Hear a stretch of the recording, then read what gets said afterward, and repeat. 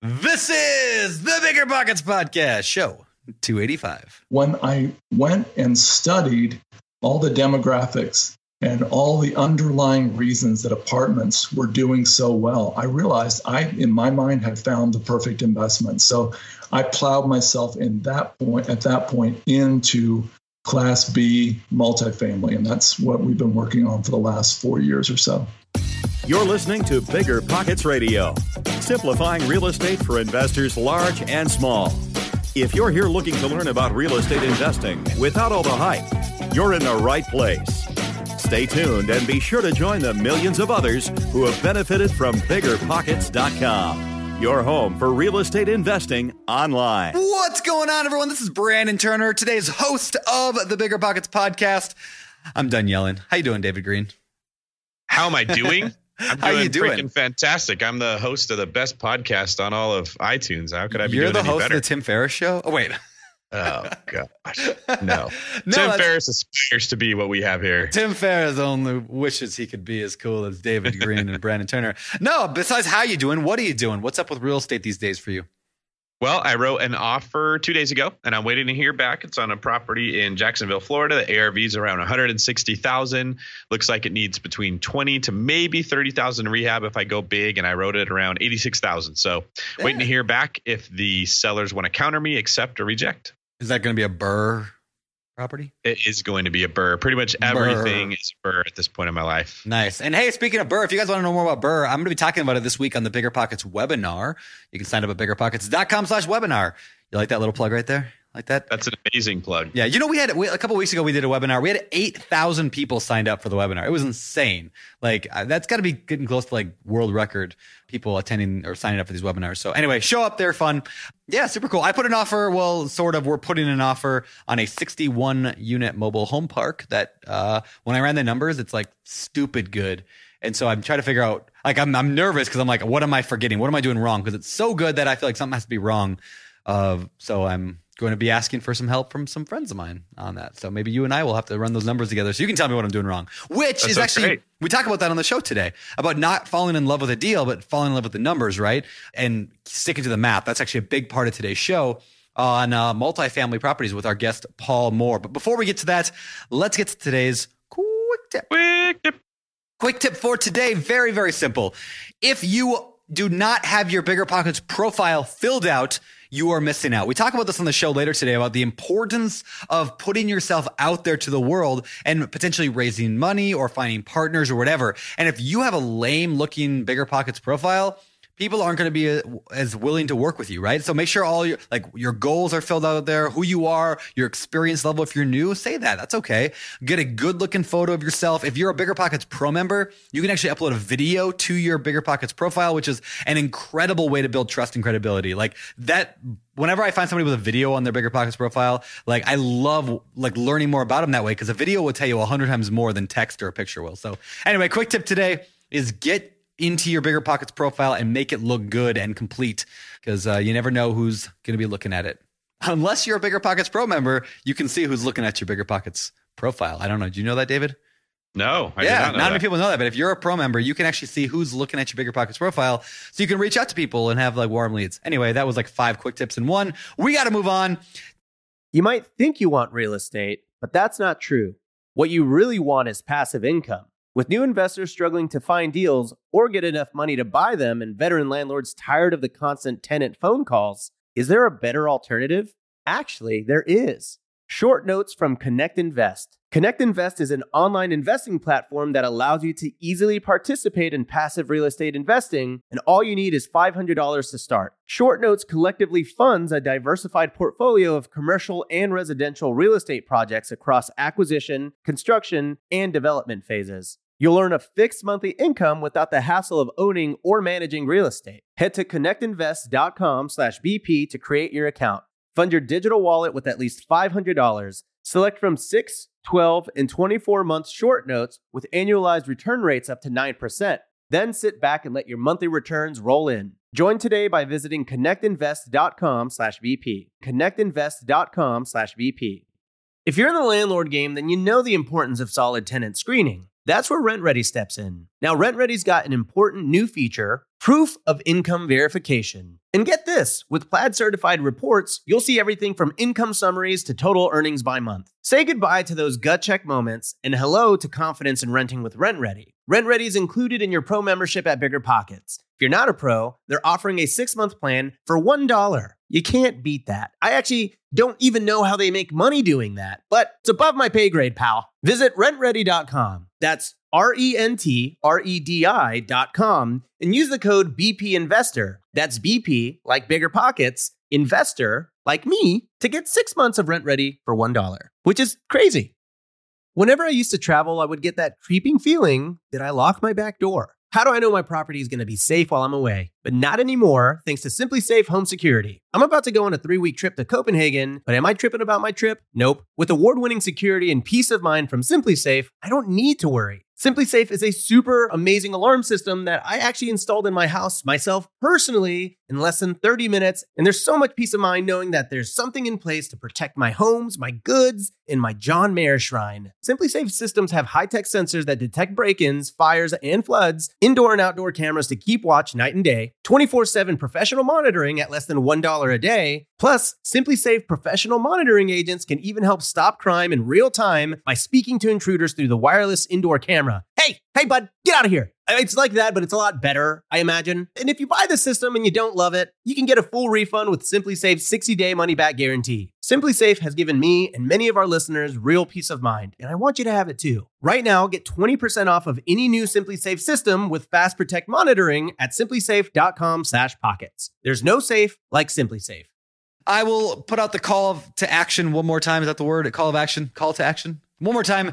Make sure you guys subscribe to today's show. Make sure you leave us ratings and reviews. Those things help and get more people to hear about the power of real estate investing, financial freedom, and rentals, flips, all that good stuff. So subscribe and help us out.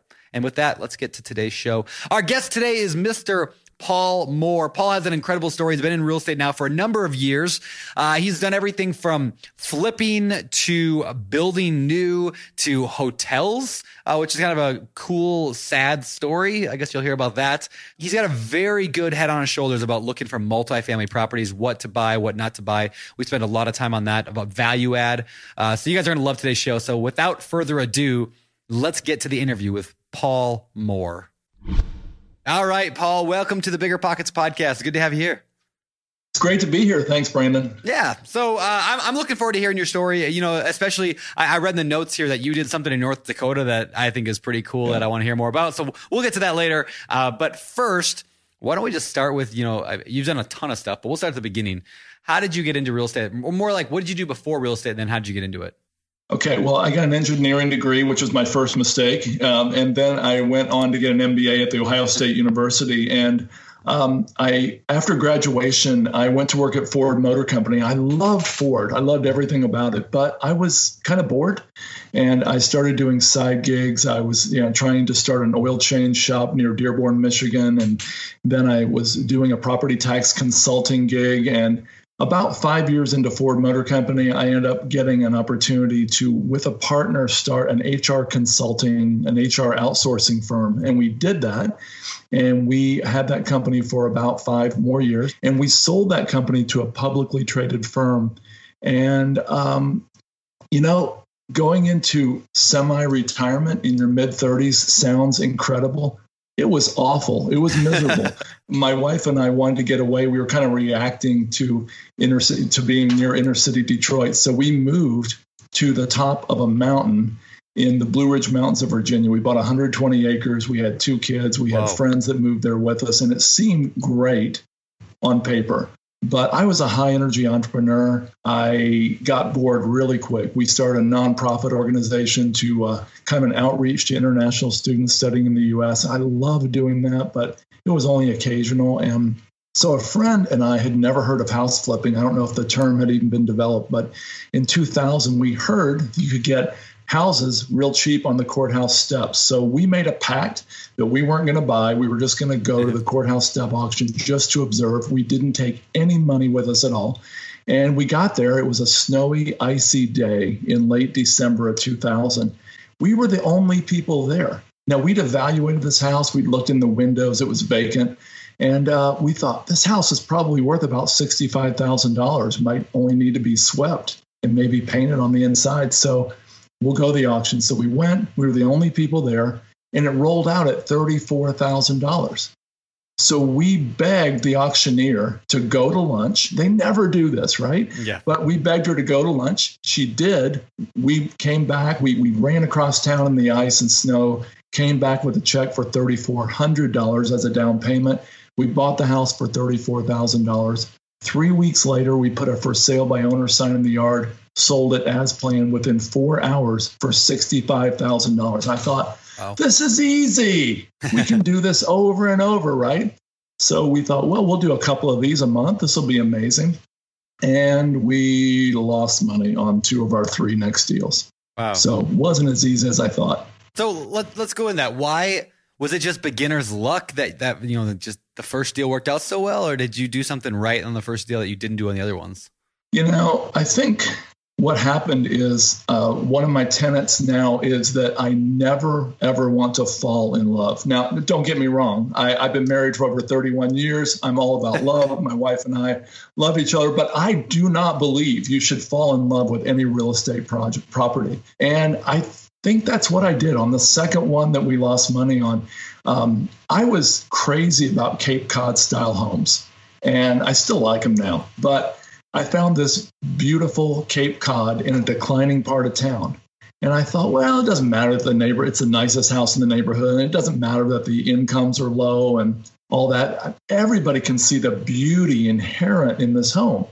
Yeah, well, that beauty cost me about $10,000 and 8 months of agony. Yep. So that didn't work out so well. So we went on and decided to do 50 more flip homes, and we're much the wiser for these few failures we had along the way. Wait, 50 more flips after you had 2 that didn't really work out well, and then you went in and did 50. Yeah. How did that transpire?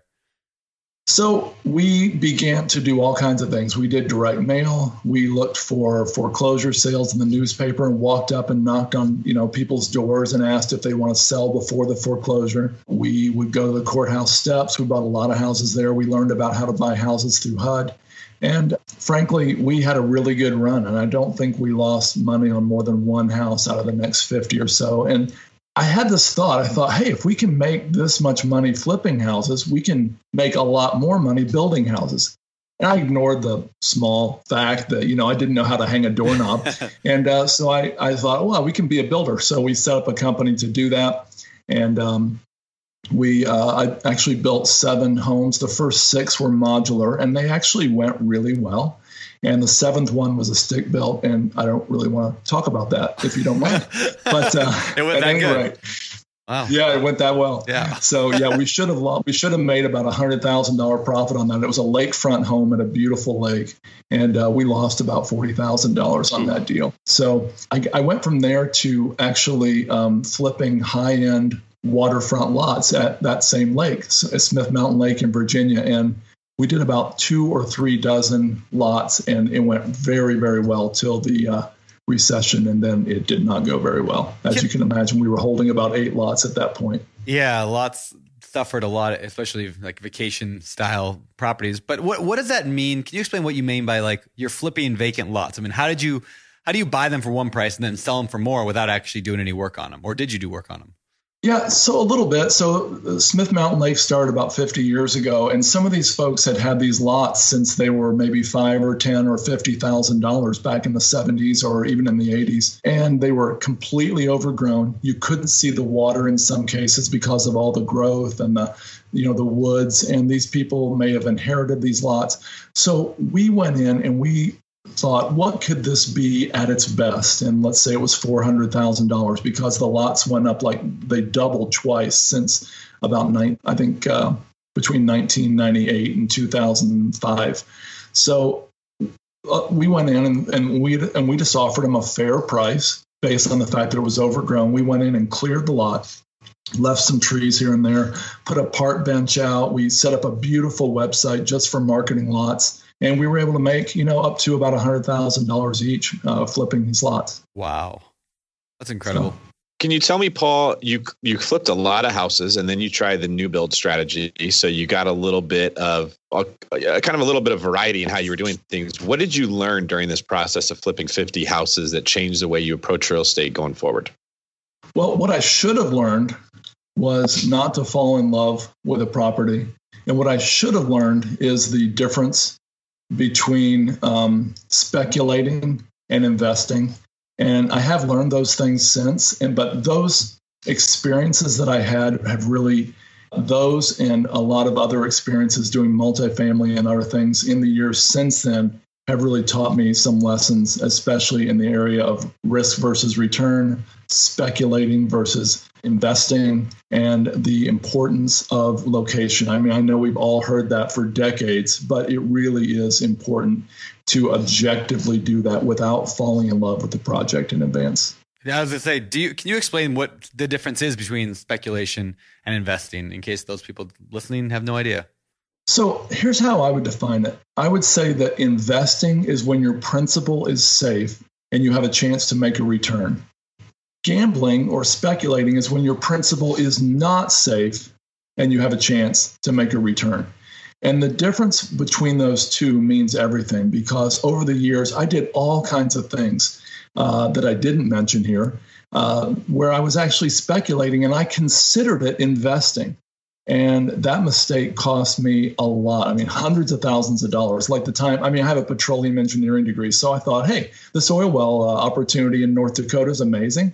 And so we invested, and a lot of friends invested with me in that. And we lost all of our money because, again, the principal wasn't safe. Sure, we could have made 10x when they hit oil, but they didn't. And there's all kinds of things like that in my life that I can point to where I didn't know the difference and it cost me a lot. It reminds me a bit of the oil thing you mentioned. It reminds me a bit of like how people view cryptocurrency, how I view cryptocurrency, right? Like it could very much take off and be worth 100 times, 1,000 times more than it is today, right? There's also a much greater chance of it dropping to nothing. So, but I'm not saying a person shouldn't have part of their portfolio in it necessarily. Right. I don't, but how do you view that? Like where should speculation or where or when should it play a role in an investor's life? So Paul Samuelson, the first U.S. Nobel Prize winner in economics, said investing should be a lot like watching grass grow or watching paint dry. If you want excitement, take $800 and go to Las Vegas. Now, I think it's fine to speculate as long as you're aware that's what you're doing. It's fine to gamble as long as you're aware that that's what you're doing. And people make a lot of money. And a lot of the famous investors in the world started out that way. And I think it's fine. But I wouldn't actually want to be in a position where I was putting money I needed to live on or any more than perhaps 10 or 15% of what I have into an investment or a speculation like that.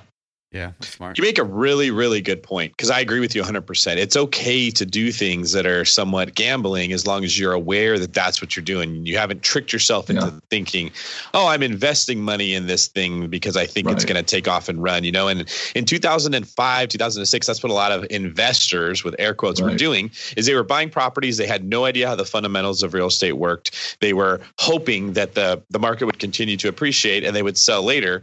And we thought all these people were smart that were making money because they were getting lucky. And when the music stopped, there was no chairs left to sit in and they lost a lot of money. And I really like your definition of that. It's investing is making an investment that you're not likely to lose capital in while expecting a return. Whereas gambling, like when you go to Vegas and you go play roulette, you could get a return on your money, but your investment is not safe. Right. So it sounds like that kind of set the foundation for what you went on to do in your investing career. Can you tell us a little bit about what the next step was in your evolution? So we were actually going to North Dakota. My business partner is from Colorado, and he would fly up. He has a small jet, and he would fly up to North Dakota to check out these oil and gas investments we were considering. And he could never find a place to stay. And so I went with him, and there were trucks, generally pickup trucks, and some cars parked all along the road, all along, rest stops, et cetera, around Williston and Watford City, North Dakota, because these guys had no place to sleep. There was no housing.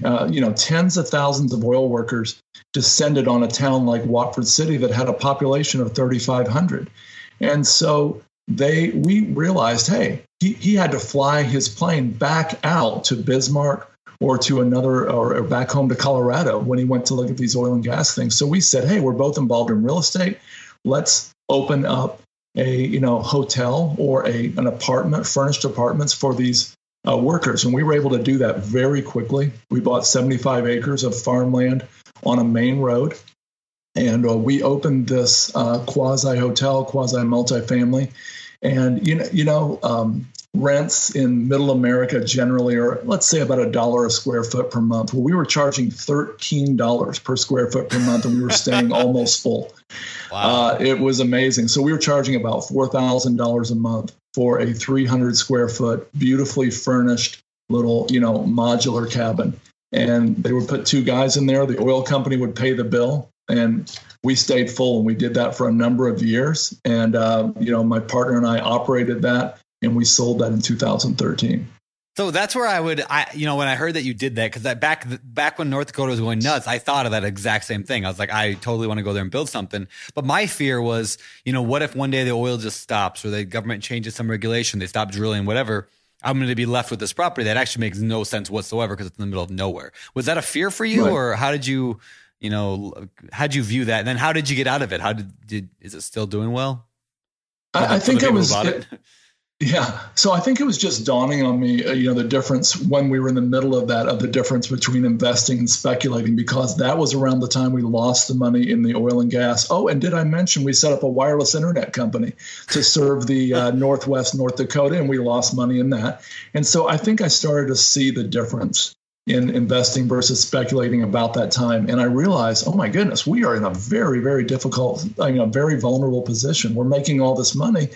But, if oil prices dropped, and of course they won't, they said, but if oil prices drop a lot, we have an albatross on our hands. So we sold it in the height of the boom. Oil was still probably about $90 a barrel. And of course, we had no way of knowing that a year later it'd be down to the mid 30s per barrel. Yeah. The buyer was a very large company, and they rode it out, and they're doing fine now. They're actually one of the few companies in that area that withstood the storm. Our theory there was to build the nicest place in town, and that if others, these man camps, if they folded and left town, we would still be there. And that's how it's worked out for the buyers.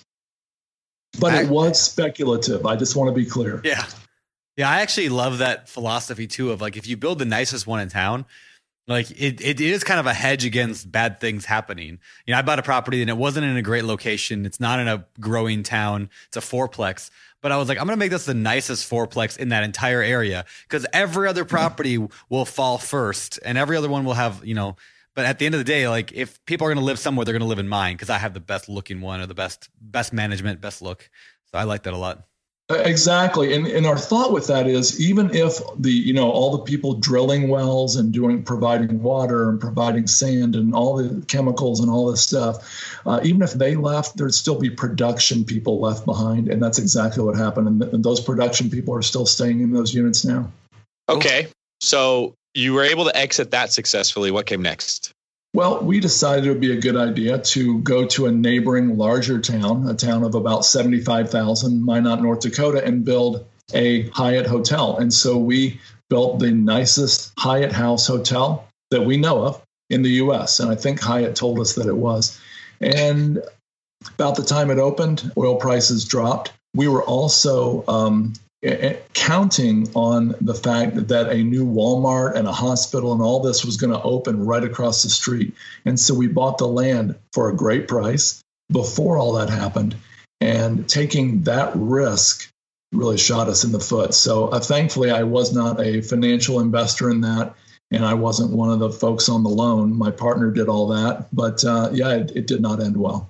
Oh, wow. What did you learn from that experience? Like you realize, that didn't go well, but you're someone who just continually pushes forward. You're always moving forward. I really respect that. Tell us what you learned from this that our listeners can hear and say, okay, I want to make sure I don't make that mistake. Yeah. So I backed up to what we had done before, which, as I mentioned, was a quasi multifamily. And I realized, hey, I really realized, I think, the importance of market selection. I realized, I didn't want to be a developer. I realized I did like multifamily, but I didn't want to develop it from the ground up and, get caught in the wrong end of the cycle there. And about that time, I turned 50 years old. Now, I know you guys are thinking this guy doesn't look a bit over 40, right? But exactly what I was thinking.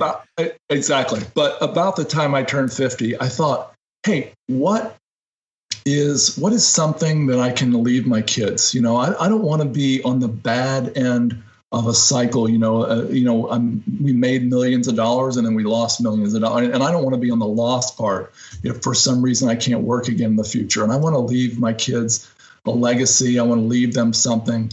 I want something with demographic trends that support, that I can look out decades in advance and see where it's going. And I was looking for the perfect investment. And that's really, really a tall order. But when I went and studied all the demographics and all the underlying reasons that apartments were doing so well, I realized in my mind, had found the perfect investment. So I plowed myself at that point into Class B multifamily. And that's what we've been working on for the last 4 years or so. And that's exactly what I want to ask you. What is it about multifamily investing that actually makes it the perfect investment?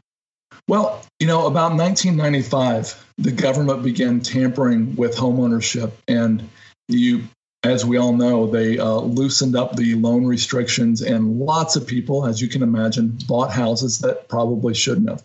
And so homeownership skyrocketed from the low to mid 60s up to 69.3% by the year 2005. And as we all know, the house of cards came tumbling down. And with that, homeownership dropped to about 63% in the next 10 years, up through about 2015. Now, every 1% drop represented 1 million new people in the renter pool. So this decline in homeownership and this increased desire to rent made apartments have a great swell. Now, during that same time, during the crash, there were not a lot of new apartments being built. So the supply and demand got way out of whack. And for apartment owners, that was a great benefit because they did very, very well during, after a little dip, they did very well during the recession, and they continue to do well now. I believe there were 90% lower foreclosure rates with Freddie Mac in multifamily than there were in single family. I think that even though in some private banks and CMBS loans, there were up to 9 or 10% foreclosure rate, Freddie Mac did very well. They were in the 4 to 4.5% foreclosure rate for homes, but multifamily, including Nevada, California, Arizona, Florida, that had a lot of foreclosures, and including some mom and pop operators, they were only at 0.4%. So 4% plus are single family, 0.4 for multifamily. Now the rates have dropped, and multifamily is about 98% lower foreclosure rate today in 2018 than single family. Wow. Now, I think there's 3 underlying demographics that are underlying a lot of this. Number one, the smallest but fastest growing group of people who are renting now are the baby boomers. And of course, that's people who are generally in their mid 50s up to their mid 70s. And that area is growing. And statistics say that when they rent, they'll never return to buying again.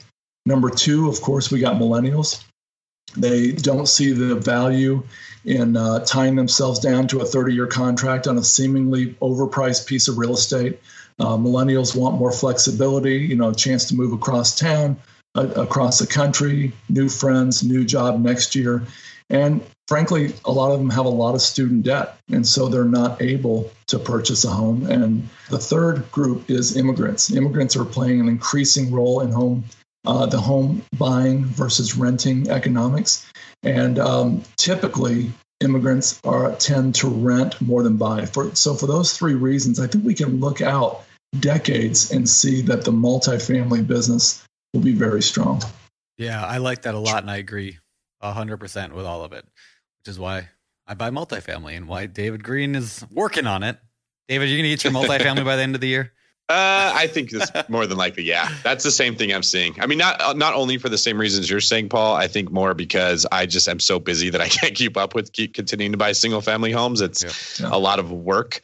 And part of the benefit is they're more flexible. It's easier to sell off a single family house. And, you have 10 single family houses, you can parcel off 4 of them. But the downside of that is it's way more work managing it and acquiring it. And I mean, but Brandon's always telling me that the 24 unit he bought is just as much work as a, regular house that you could buy.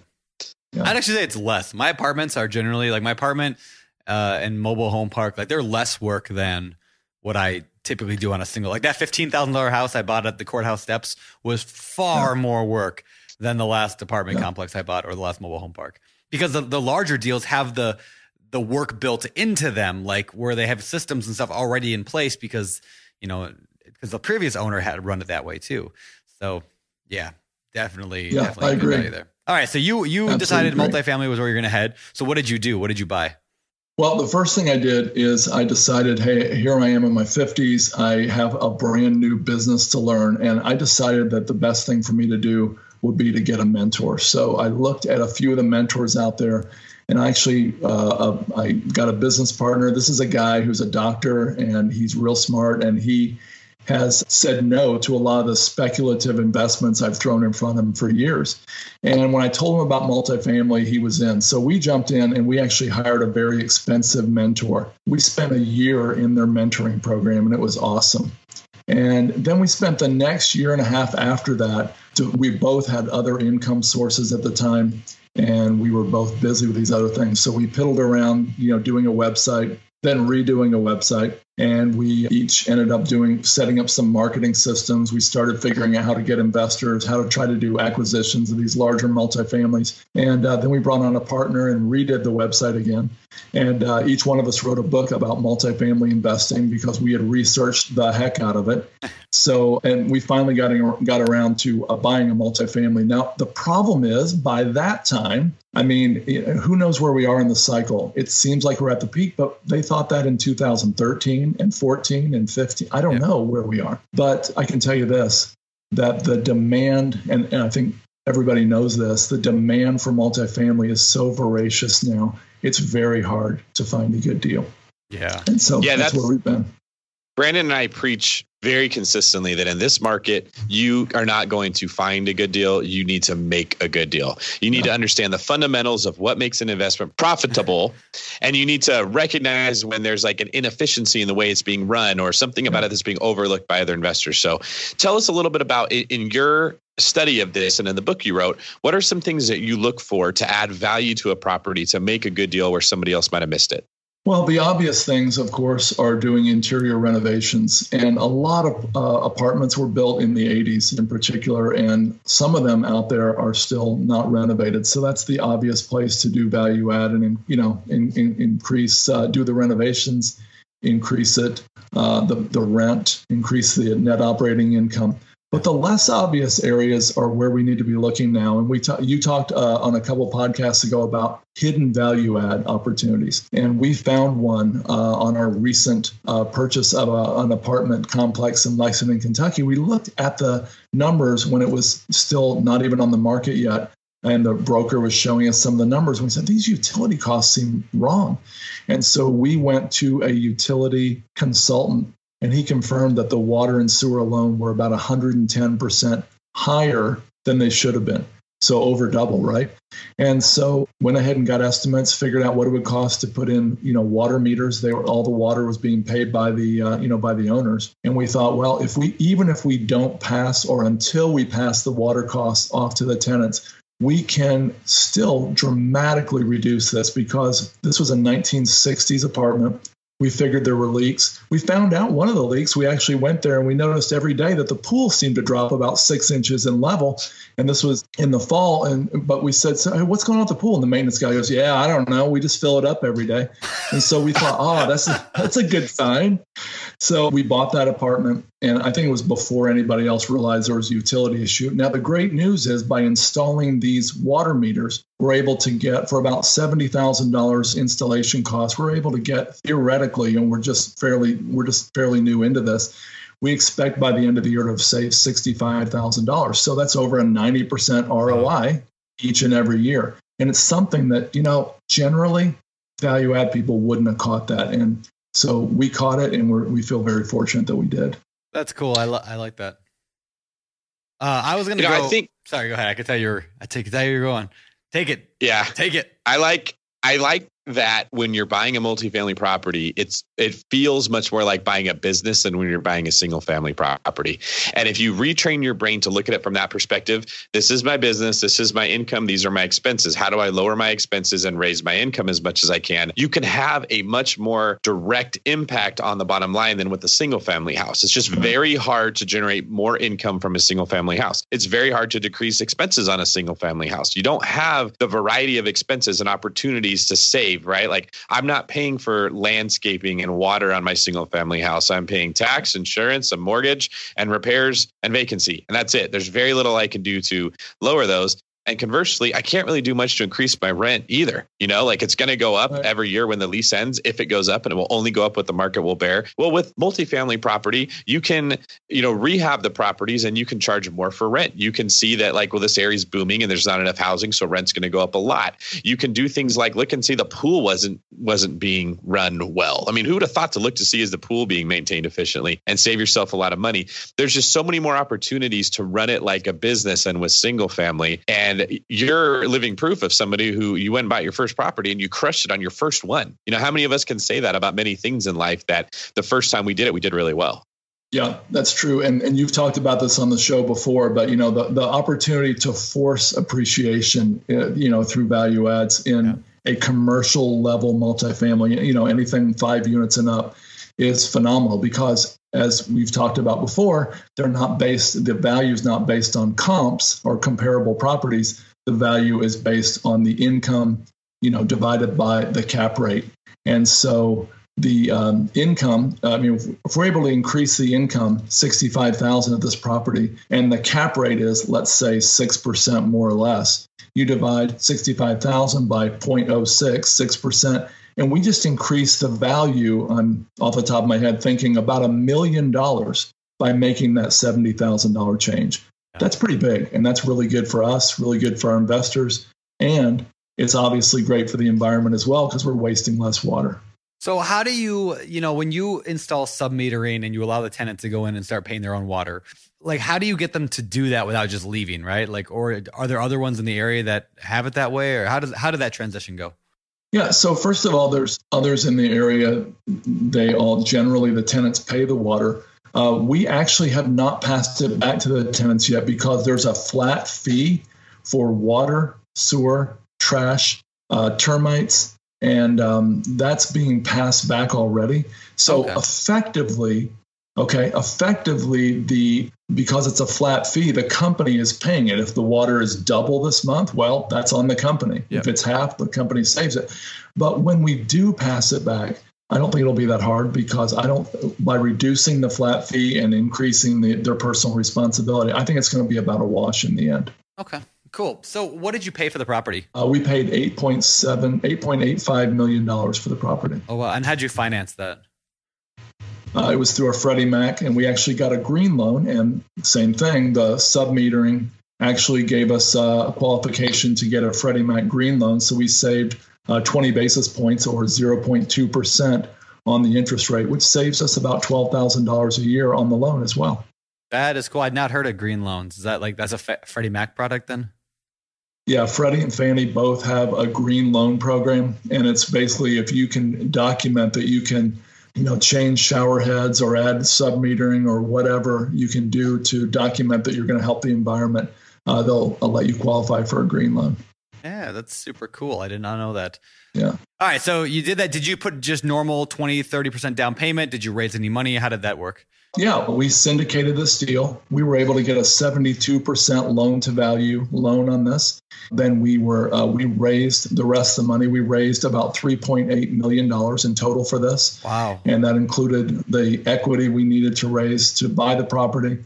And as well, that included another $1 million or so for some changes, reserves, other things that we need, fees, loan fees, closing costs, etc. So super cool. That's about what it was. Where did you raise that money from? I mean, like, is this family, friends? Because a lot of people want us to do real estate, like larger deals, and they don't know how to start the syndication process. Obviously, you have some experience, but can you kind of walk us through that journey? So in 2008, I didn't mention this, but when the real estate market was tanking and we were, I don't know if I mentioned, but we had $2 million in the bank in 1998. A decade later, we had $2.5 million in debt. Oh, wow. And that was all tied to real estate, thankfully. But 13 months later, through some prayer and a lot of hard work, we were actually completely debt free. And it was amazing. That was in 2009. But during that time, it was kind of a dark time for me. And I actually went and learned copywriting. I learned marketing copywriting. And I spent a couple of years doing that. I actually made quite a bit of money doing copywriting, believe it or not. And I was still doing real estate as well on the side. But I learned to write well. And I also learned a lot more about just, how to work with people. And it was basically, it's sales writing, if you will. And so I learned a lot about sales. And then here I am years later, scratching my head about 3 years ago, wondering how are we ever going to get investors? We have a limited number of friends and family. We have a limited, reach. I mean, both my partner and I are in fairly small towns in Central Virginia.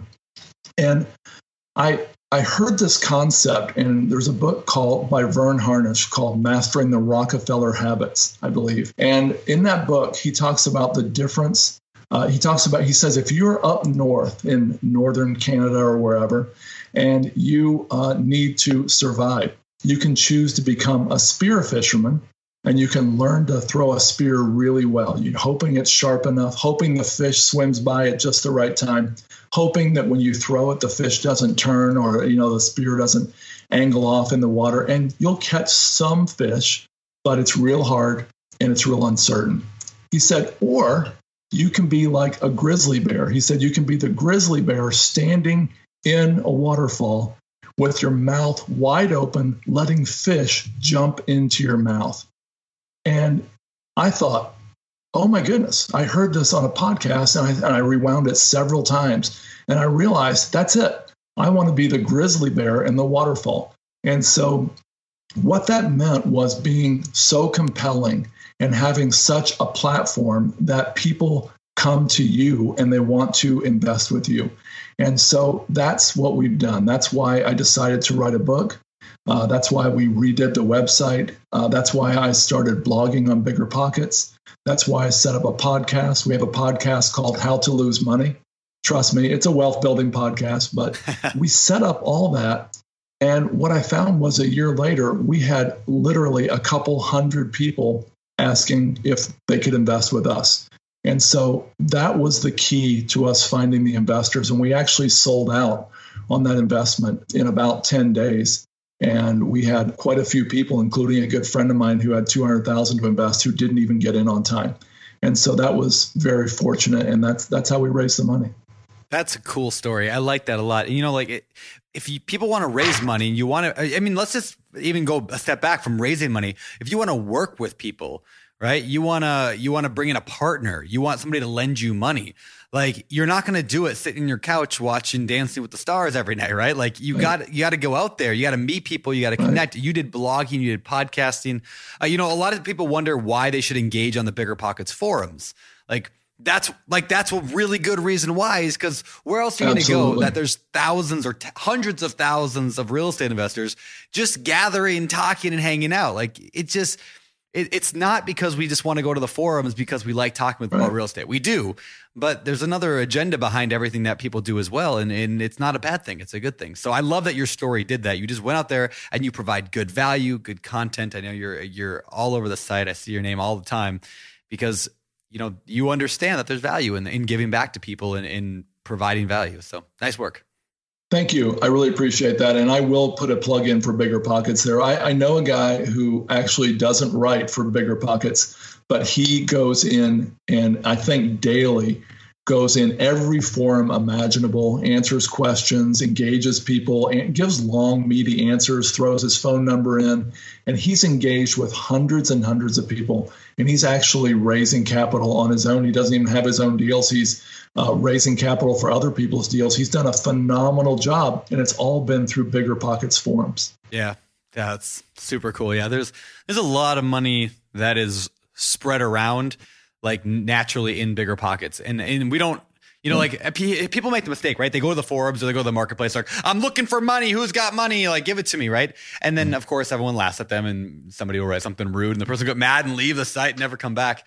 But it's a giant room where you go and talk with other investors and you build your reputation, you build your conversation. So, I guess everyone listening to this, get involved, start talking. It doesn't cost anything. It doesn't take a pro membership to post in the forums. It's totally free. Go post in the forums, ask questions. Even if it's simple, like as simple as welcoming new members. Like we have a new member forum. There's hundreds of people in there every week that are joining the site and saying, well, hundreds a day that are joining the site, but that are saying like, hey, I'm brand new here. Hey, welcome to the site. Glad to have you here. Let me know if I can help you. Like little things like that make such a difference. Absolutely. Yeah, super cool. All right. So where do you see your future headed like after this in terms of real estate? Do you want to keep syndicating multifamily? How big do you want to get? Where do you see yourself? So we want to syndicate multifamily, and that's our desire. And like you said, you make your own deals, but we, all of us in our mid 50s, and we, all the partners with Wellings Capital, my company, have decided that we're not going to do deals that don't make sense. But we have realized that a lot of syndicators, or at least some syndicators out there, either for whatever reason are overpaying for properties. And I think one reason I think is there is international money coming into the space. And I heard this quote from a guy who's raised literally over $100 million internationally. He said, my international investors, if they can get from their currency, which in this case was China, if they can get from their currency into the US dollar and break even on the investment, they'll be okay because they've protected themselves against the drop in the Chinese currency. Guys, think about that. We're competing against them. And so, I mean, I'm not saying that's on every deal, but there are people out there bringing money like that. And there's no way to compete. And so some of those folks, there's other people with 1031 exchange, tax deferred money. There's people with IRA money. And frankly, there's probably a few syndicators out there, none on Bigger Pockets, of course, but a few who might do a deal just to make the fees. And it might not be a great deal, or it may be a deal where they're counting on appreciation. And we all saw how bad that ended for people back in, let's say, Florida or California in the last recession. And so it's critical to have sound economics. It's critical to rely on cash flow, not just appreciation. And so we're having trouble finding deals right now. And so I think, my book's called The Perfect Investment. And I think when the perfect investment is not perfect is when you can't find deals in good markets that make sense. And so that's kind of where I and a whole lot of other syndicators that I know in multifamily that's the problem we're facing right now. Yeah. So do you think just hold off, or are you still running numbers on deals? You're still looking, trying to find something? So in January this year, there was the NMHC conference in Orlando, Florida. And that was around January 20th. We've run numbers on, or at least looked at the demographics, crime scores, et cetera, on 180 deals since then. And that's been in about 5 months. And we've only found a handful that it made sense to make offers on. And we've been beat out on those by people who, in my opinion, or at least with my numbers, it looks like they're overpaying. So, we're going to continue. And we are actually, I'm not looking forward to anybody ever hurting or anybody losing their property, but there's going to come a day when it probably won't be as severe as last time because the loan to value rates ratios have not been as high as they were pre-2006. But there's going to come a day when some of these folks, get in trouble and they have to refinance, the interest rates are higher, or the rents haven't gone up. And so there'll be a time when multifamily investors will have an opportunity to scoop up some of these deals. And so we think that time is coming. We don't know when.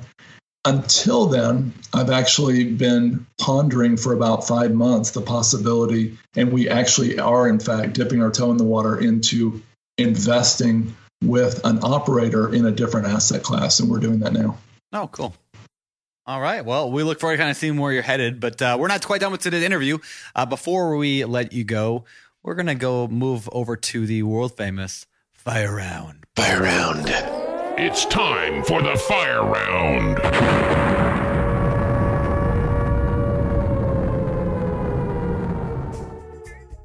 Listeners, I'm telling you right now, it's not every day you find a game changer like RentRedi. They're not stopping with just tenant screening. They've rolled out proof of income verification. Let RentRedi handle the heavy lifting with automatic checks on financial stability and earnings. Plus, with Plaid certified reports, you'll have all the info you need right at your fingertips. RentRedi is included in your pro membership at Bigger Pockets. And if you're not a pro, they're offering the 6-month plan for just $1. How great of a deal is that? That's 1/8 of a Chipotle. That's pretty good. Visit rentredi.com. That's RENTREDI.com and use the code BPInvestor. That's BP, like Bigger Pockets, Investor, to get 6 months of RentRedi for $1.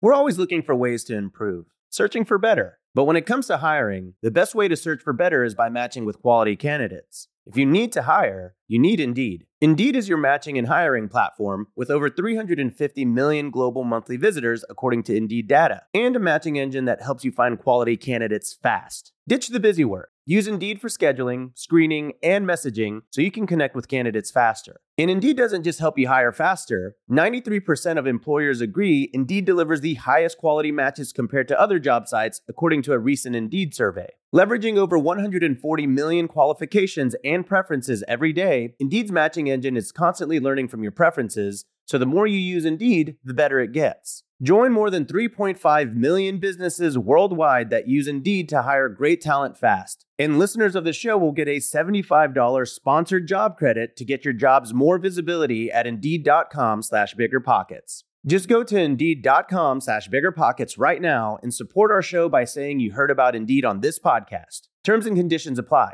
Indeed.com/biggerpockets. Need to hire? You need Indeed. Whenever I used to travel, I would get that creeping feeling that I locked my back door. How do I know my property is going to be safe while I'm away? But not anymore, thanks to Simply Safe Home Security. I'm about to go on a 3-week trip to Copenhagen, but am I tripping about my trip? Nope. With award-winning security and peace of mind from Simply Safe, I don't need to worry. Simply Safe is a super amazing alarm system that I actually installed in my house myself personally in less than 30 minutes. And there's so much peace of mind knowing that there's something in place to protect my homes, my goods, and my John Mayer shrine. Simply Safe systems have high-tech sensors that detect break-ins, fires, and floods, indoor and outdoor cameras to keep watch night and day, 24/7 professional monitoring at less than $1 a day. Plus, Simply Safe professional monitoring agents can even help stop crime in real time by speaking to intruders through the wireless indoor camera. Hey, bud, get out of here. It's like that, but it's a lot better, I imagine. And if you buy the system and you don't love it, you can get a full refund with Simply Safe's 60-day money-back guarantee. Simply Safe has given me and many of our listeners real peace of mind, and I want you to have it too. Right now, get 20% off of any new Simply Safe system with Fast Protect monitoring at simplysafe.com/pockets. There's no safe like Simply Safe. You've heard us talk about it before. High interest rates are crushing real estate investors, leaving even some of the best investors in need of funding now. But with today's liquidity crisis, who can fill the demand? With Fundrise, America's largest direct-to-investor alternative asset manager, you have the opportunity to. Fundrise's new opportunistic private credit strategy was designed specifically for this new market environment. Fundrise supplies high-demand bridge financing on high-quality assets with credit-worthy borrowers. Top real estate investors get the funding they need while you walk away getting paid a healthy interest rate. To date, Fundrise has completed more than $500 million worth of private credit deals with an average net interest of 10.8%, and they've already amassed a pipeline worth more than $300 million. Don't sit on the sidelines. You can take advantage of this unique window of opportunity while it lasts with Fundrise's new private credit strategy. Ready to start? Go to fundrise.com/pockets to learn more. That's fundrise.com/pockets. This is a paid endorsement for Fundrise. Past performance is not indicative of future results. All investments can lead to loss. All right, let's get to the fire round. These questions come direct out of the Bigger Pockets forums, and we're going to fire them at you right now. So, Paul, number one, what is a good way to find the owner of a multifamily property when it's owned in a corporation? I can't just look up basically saying you can't just look up their information on the county assessors because it's owned by some nameless corporation. How do you get in touch with that multifamily owner if you wanted to reach out? So we haven't done this yet, but my son is actually buying. My son's 24. I'm really proud of him. He actually introduced me to Bigger Pockets years ago, and he's actually buying and flipping farmland and large mountain properties. 100, 200 acre timber properties. And from what I understand, you can use skip tracing to actually track down the owner, the actual owner. Sometimes get their cell number. Sometimes get their email address as well. There you go. All right. All right. Where do you get your numbers when it comes to multifamily units? I'm having a tough go when it comes to finding information on rents and the other numbers as it applies to multifamily. So if they're talking about a specific property, the current owner and usually through the broker should be able to provide those numbers. You should be able to get a T12, create your own T3. You should be able to get a rent roll. All that should be forthcoming. And if they say to you, just go ahead and write a letter of intent, go ahead and write an LOI, we'll give you those numbers later. Well, you can do that, but what good, what worth, what value is that LOI to anybody if you have no numbers to base it on? I will say we have fired off a few of those just to try to get interest over the years, and it hasn't gone anywhere. Sure, I agree. All right, number 3 question. How do you find a good broker to work with when looking for large multifamily properties? So this is actually one of the barriers to entry for getting into multifamily, and that is, do you remember, you guys are probably too young to remember this, but there was a 1980s TV commercial where this scrawny guy comes in and he's applying for a job, and the guy stamps, rejected on his resume, and he says, "You need experience. Experience is required." And the guy turns around to the camera and says, "But where do I get the experience?" Well, that's actually very relevant to large scale multifamily. Brokers, owners, sellers, they're going to be looking for experience. And so it's a real quandary to know how to get that experience. And so I'm actually working on a book right now because I get this question every week. How do I get enough experience to get in front of a broker and get their attention, which I think is the more relevant question here. If you do not have the experience and you do get the attention of a broker, a really good broker with a really good property for sale, and they're telling you this, hey, I'm going to give you a heads up on this before it hits the market, chances are they're looking for a sucker. They're looking for someone who's willing to overpay. Be careful. Yeah, really good advice. That's really good. Thanks. All right. What are the top deal killers in a multifamily purpose? What should I look for during due diligence? Well, there's a lot of things. We had a property under contract in Chattanooga, Tennessee, and we actually found mold. And we couldn't find this in the pre-walkthrough, but during due diligence, we found mold in about, I think it was 6 of the 16 buildings in the basement. And we talked to tenants who said, hey, this is not only in the basement, I think it's in my bathroom. I think it's coming up through the walls, et cetera. So that was one for us. Other deal killers, asbestos, you might say, hey, I'm going to take out this wall to open it up here. You need to know, or at least try to find out all the information you can on whether you can really open up that wall, whether you can really make those changes you want to. Other deal killers are you find out that some of the income is one-time income, and you've kind of, this is part of that thing about not falling in love. If you fall in love with a deal, you're going to look for all the reasons to do it before due diligence. But if you're staying objective, or at least you're aware of the possibility that you could fall in love, you're going to try to stay objective, and you're going to look for reasons to say no rather than to say yes. And so then you'll find things that jump out at you, like, income that will be one-time income that you counted as an ongoing income, or things like that. So those are some of the deal killers, I think, that are really important. And learning to not fall in love is the key to due diligence. Yeah, that's such good advice. I mean, I know I'm tempted all the time to fall in love with deals. And I just have to remember, I 2 things you said there. First of all, you look for reasons to it's a good idea to look for reasons to back out. Like, hey, let me find a few reasons why I shouldn't do this deal. And because our minds tell us when we're excited, when we're emotionally involved in a deal, especially when we've been looking for a while, our mind's like, well, it's okay. That's not a big deal. But we should be looking at those things and asking other people to look at them as well, right? Whether it's a partner, somebody who has zero interest in the deal at all, ask them to look at your numbers or walk over with them. They're going to find those things that your emotion tells them. And also just do the math. Like if you do the math correctly, that can help you overcome a lot of emotion as well. Like at the end of the day, the numbers don't lie if you do them right. So yeah, really good stuff, Paul. All right, well, let's shift gears one last time and head over to the world famous four. These are the same 4 questions we ask every guest every week. So I know you've heard them before, Paul, but what is your current favorite real estate related book other than your own? My current favorite, I have to, it's a little awkward title, so I have to read it. It's The Complete Guide to Buying and Selling Apartment Buildings by Steve Burgess. Fantastic. And it's not a really well-known book, honestly, not as well-known as some, but it's a great book that just covers everything from small to large apartments. And they cover all the different strategies, how to get in, how to exit, how to get, debt. And just really love this book. The only thing I would critique about it is perhaps the time frames between flipping, getting in and getting out of large apartments are a little bit compressed. But other than that, it's a great book. All right. Yep, I agree. I love that book. Number 2. How about your favorite business book? My favorite business book is not necessarily the most exciting book ever, but it's the one that's had the most impact on my life. And it's called The One Thing. We've heard about it before, by Gary Keller and Jay Papasan. I've struggled all my life, guys. I've been a serial entrepreneur. I've done probably a dozen things I didn't mention here today. And I have struggled with focus. My business partner that did the hotel and the multifamily in North Dakota with me recently ran for governor of Colorado.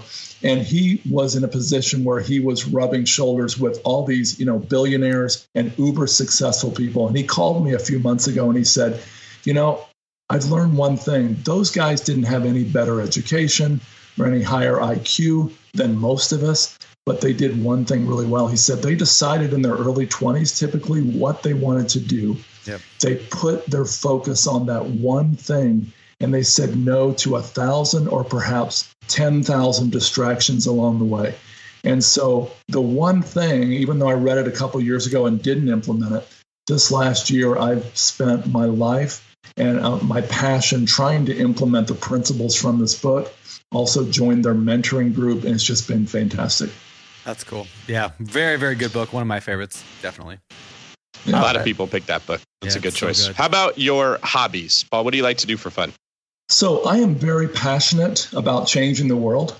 And I've got this desire to funnel through relationships, through influence, through income. I've got a desire to funnel $1 billion into changing the world in the rest of my life. And I'm especially passionate about thwarting human trafficking and rescuing its victims. So as far as hobbies for me, I really am oriented towards serving nonprofits that I care about, towards serving my local church, and to also getting really involved with my family. I take fairly elaborate trips with my kids individually. So, for example, my son and I are going pretty shortly here to Northwest Ontario, where we're going to have no cell phone coverage, and we're going to go fishing on a remote fly-in lake in Northwest Ontario. We've done that 3 times before, and we're really looking forward to that. And so I love spending time with my wife and my kids and doing those other things I'm passionate about.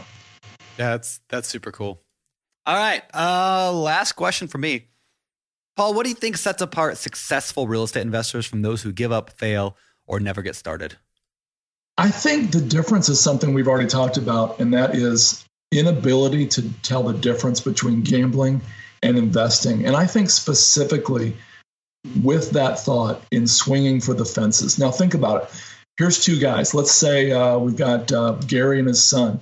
And Gary and his son have quietly built up a portfolio of quads and duplexes and single family homes all around town over the last couple of decades. They've never been in the headlines. They're not speaking at the national conventions and conferences, for the amazing thing they did. And then you've got this other guy, and he bought a single family home And while he was renovating and he realized that he could be commercially zoned, and he sold it for 4 or 5 times what he paid. And now he's, the talk of the blogs, talk of the bars, etc. Which one do you think will be the one that's richest in the end? It's likely the first guy. And here's why. Wealth built up slowly over time is the key to success in a lot of ways, because that second guy likely will think he's got it now and he'll swing for the fences again. And, I've got this saying that, if you keep playing double or nothing with your investment capital, what are you going to do when you land on nothing? You'll have no more to double. Yep. And so it's really important to not swing for the fences. And for me, now, by the way, I believe there's all kinds of areas in your life where you should swing for the fences, with relationships, with your time, with fighting human trafficking, in my case, with my family. But I don't want to swing for the fences with all of my investment dollars. I'm looking to hit singles and doubles from here on out in the next 40 to 50 years. Super cool. That's awesome. Well, all right. Tell us, question. Paul, where can people find out more about you? Well, I've got a podcast called How to Lose Money, and I'd love for people to tune into that. My company is called wellingscapital.com, and you can go look us up at that website address.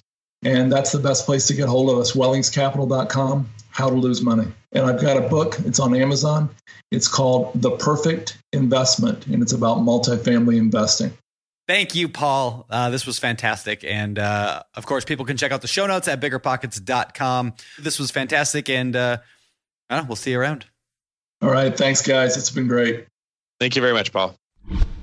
And that was our interview with Mr. Paul Moore. That was cool. He's got quite the story, huh? You don't get to talk to many people that have kind of gone through an evolution of different aspects of real estate investing. Yeah. He's really grown from where he started to where he went. Usually you hear someone talk about their little niche that they know and they haven't moved out of it yet. But he's someone that can kind of look back over the last 30, maybe 40 years and say, these are all the things I did and this is what I learned at every step. That is true. And if you saw my eyes suddenly just go to the right immediately, it's because I looked at my big table outside my window. It has a big, huge umbrella over it, just flipped over and flew. So I'm going to go chase a large 7-foot umbrella here in a moment. But anyway, back to the show. It was, Anyway, I love his intentiveness. I don't know what the word looking for there, about like not falling in love with the deal.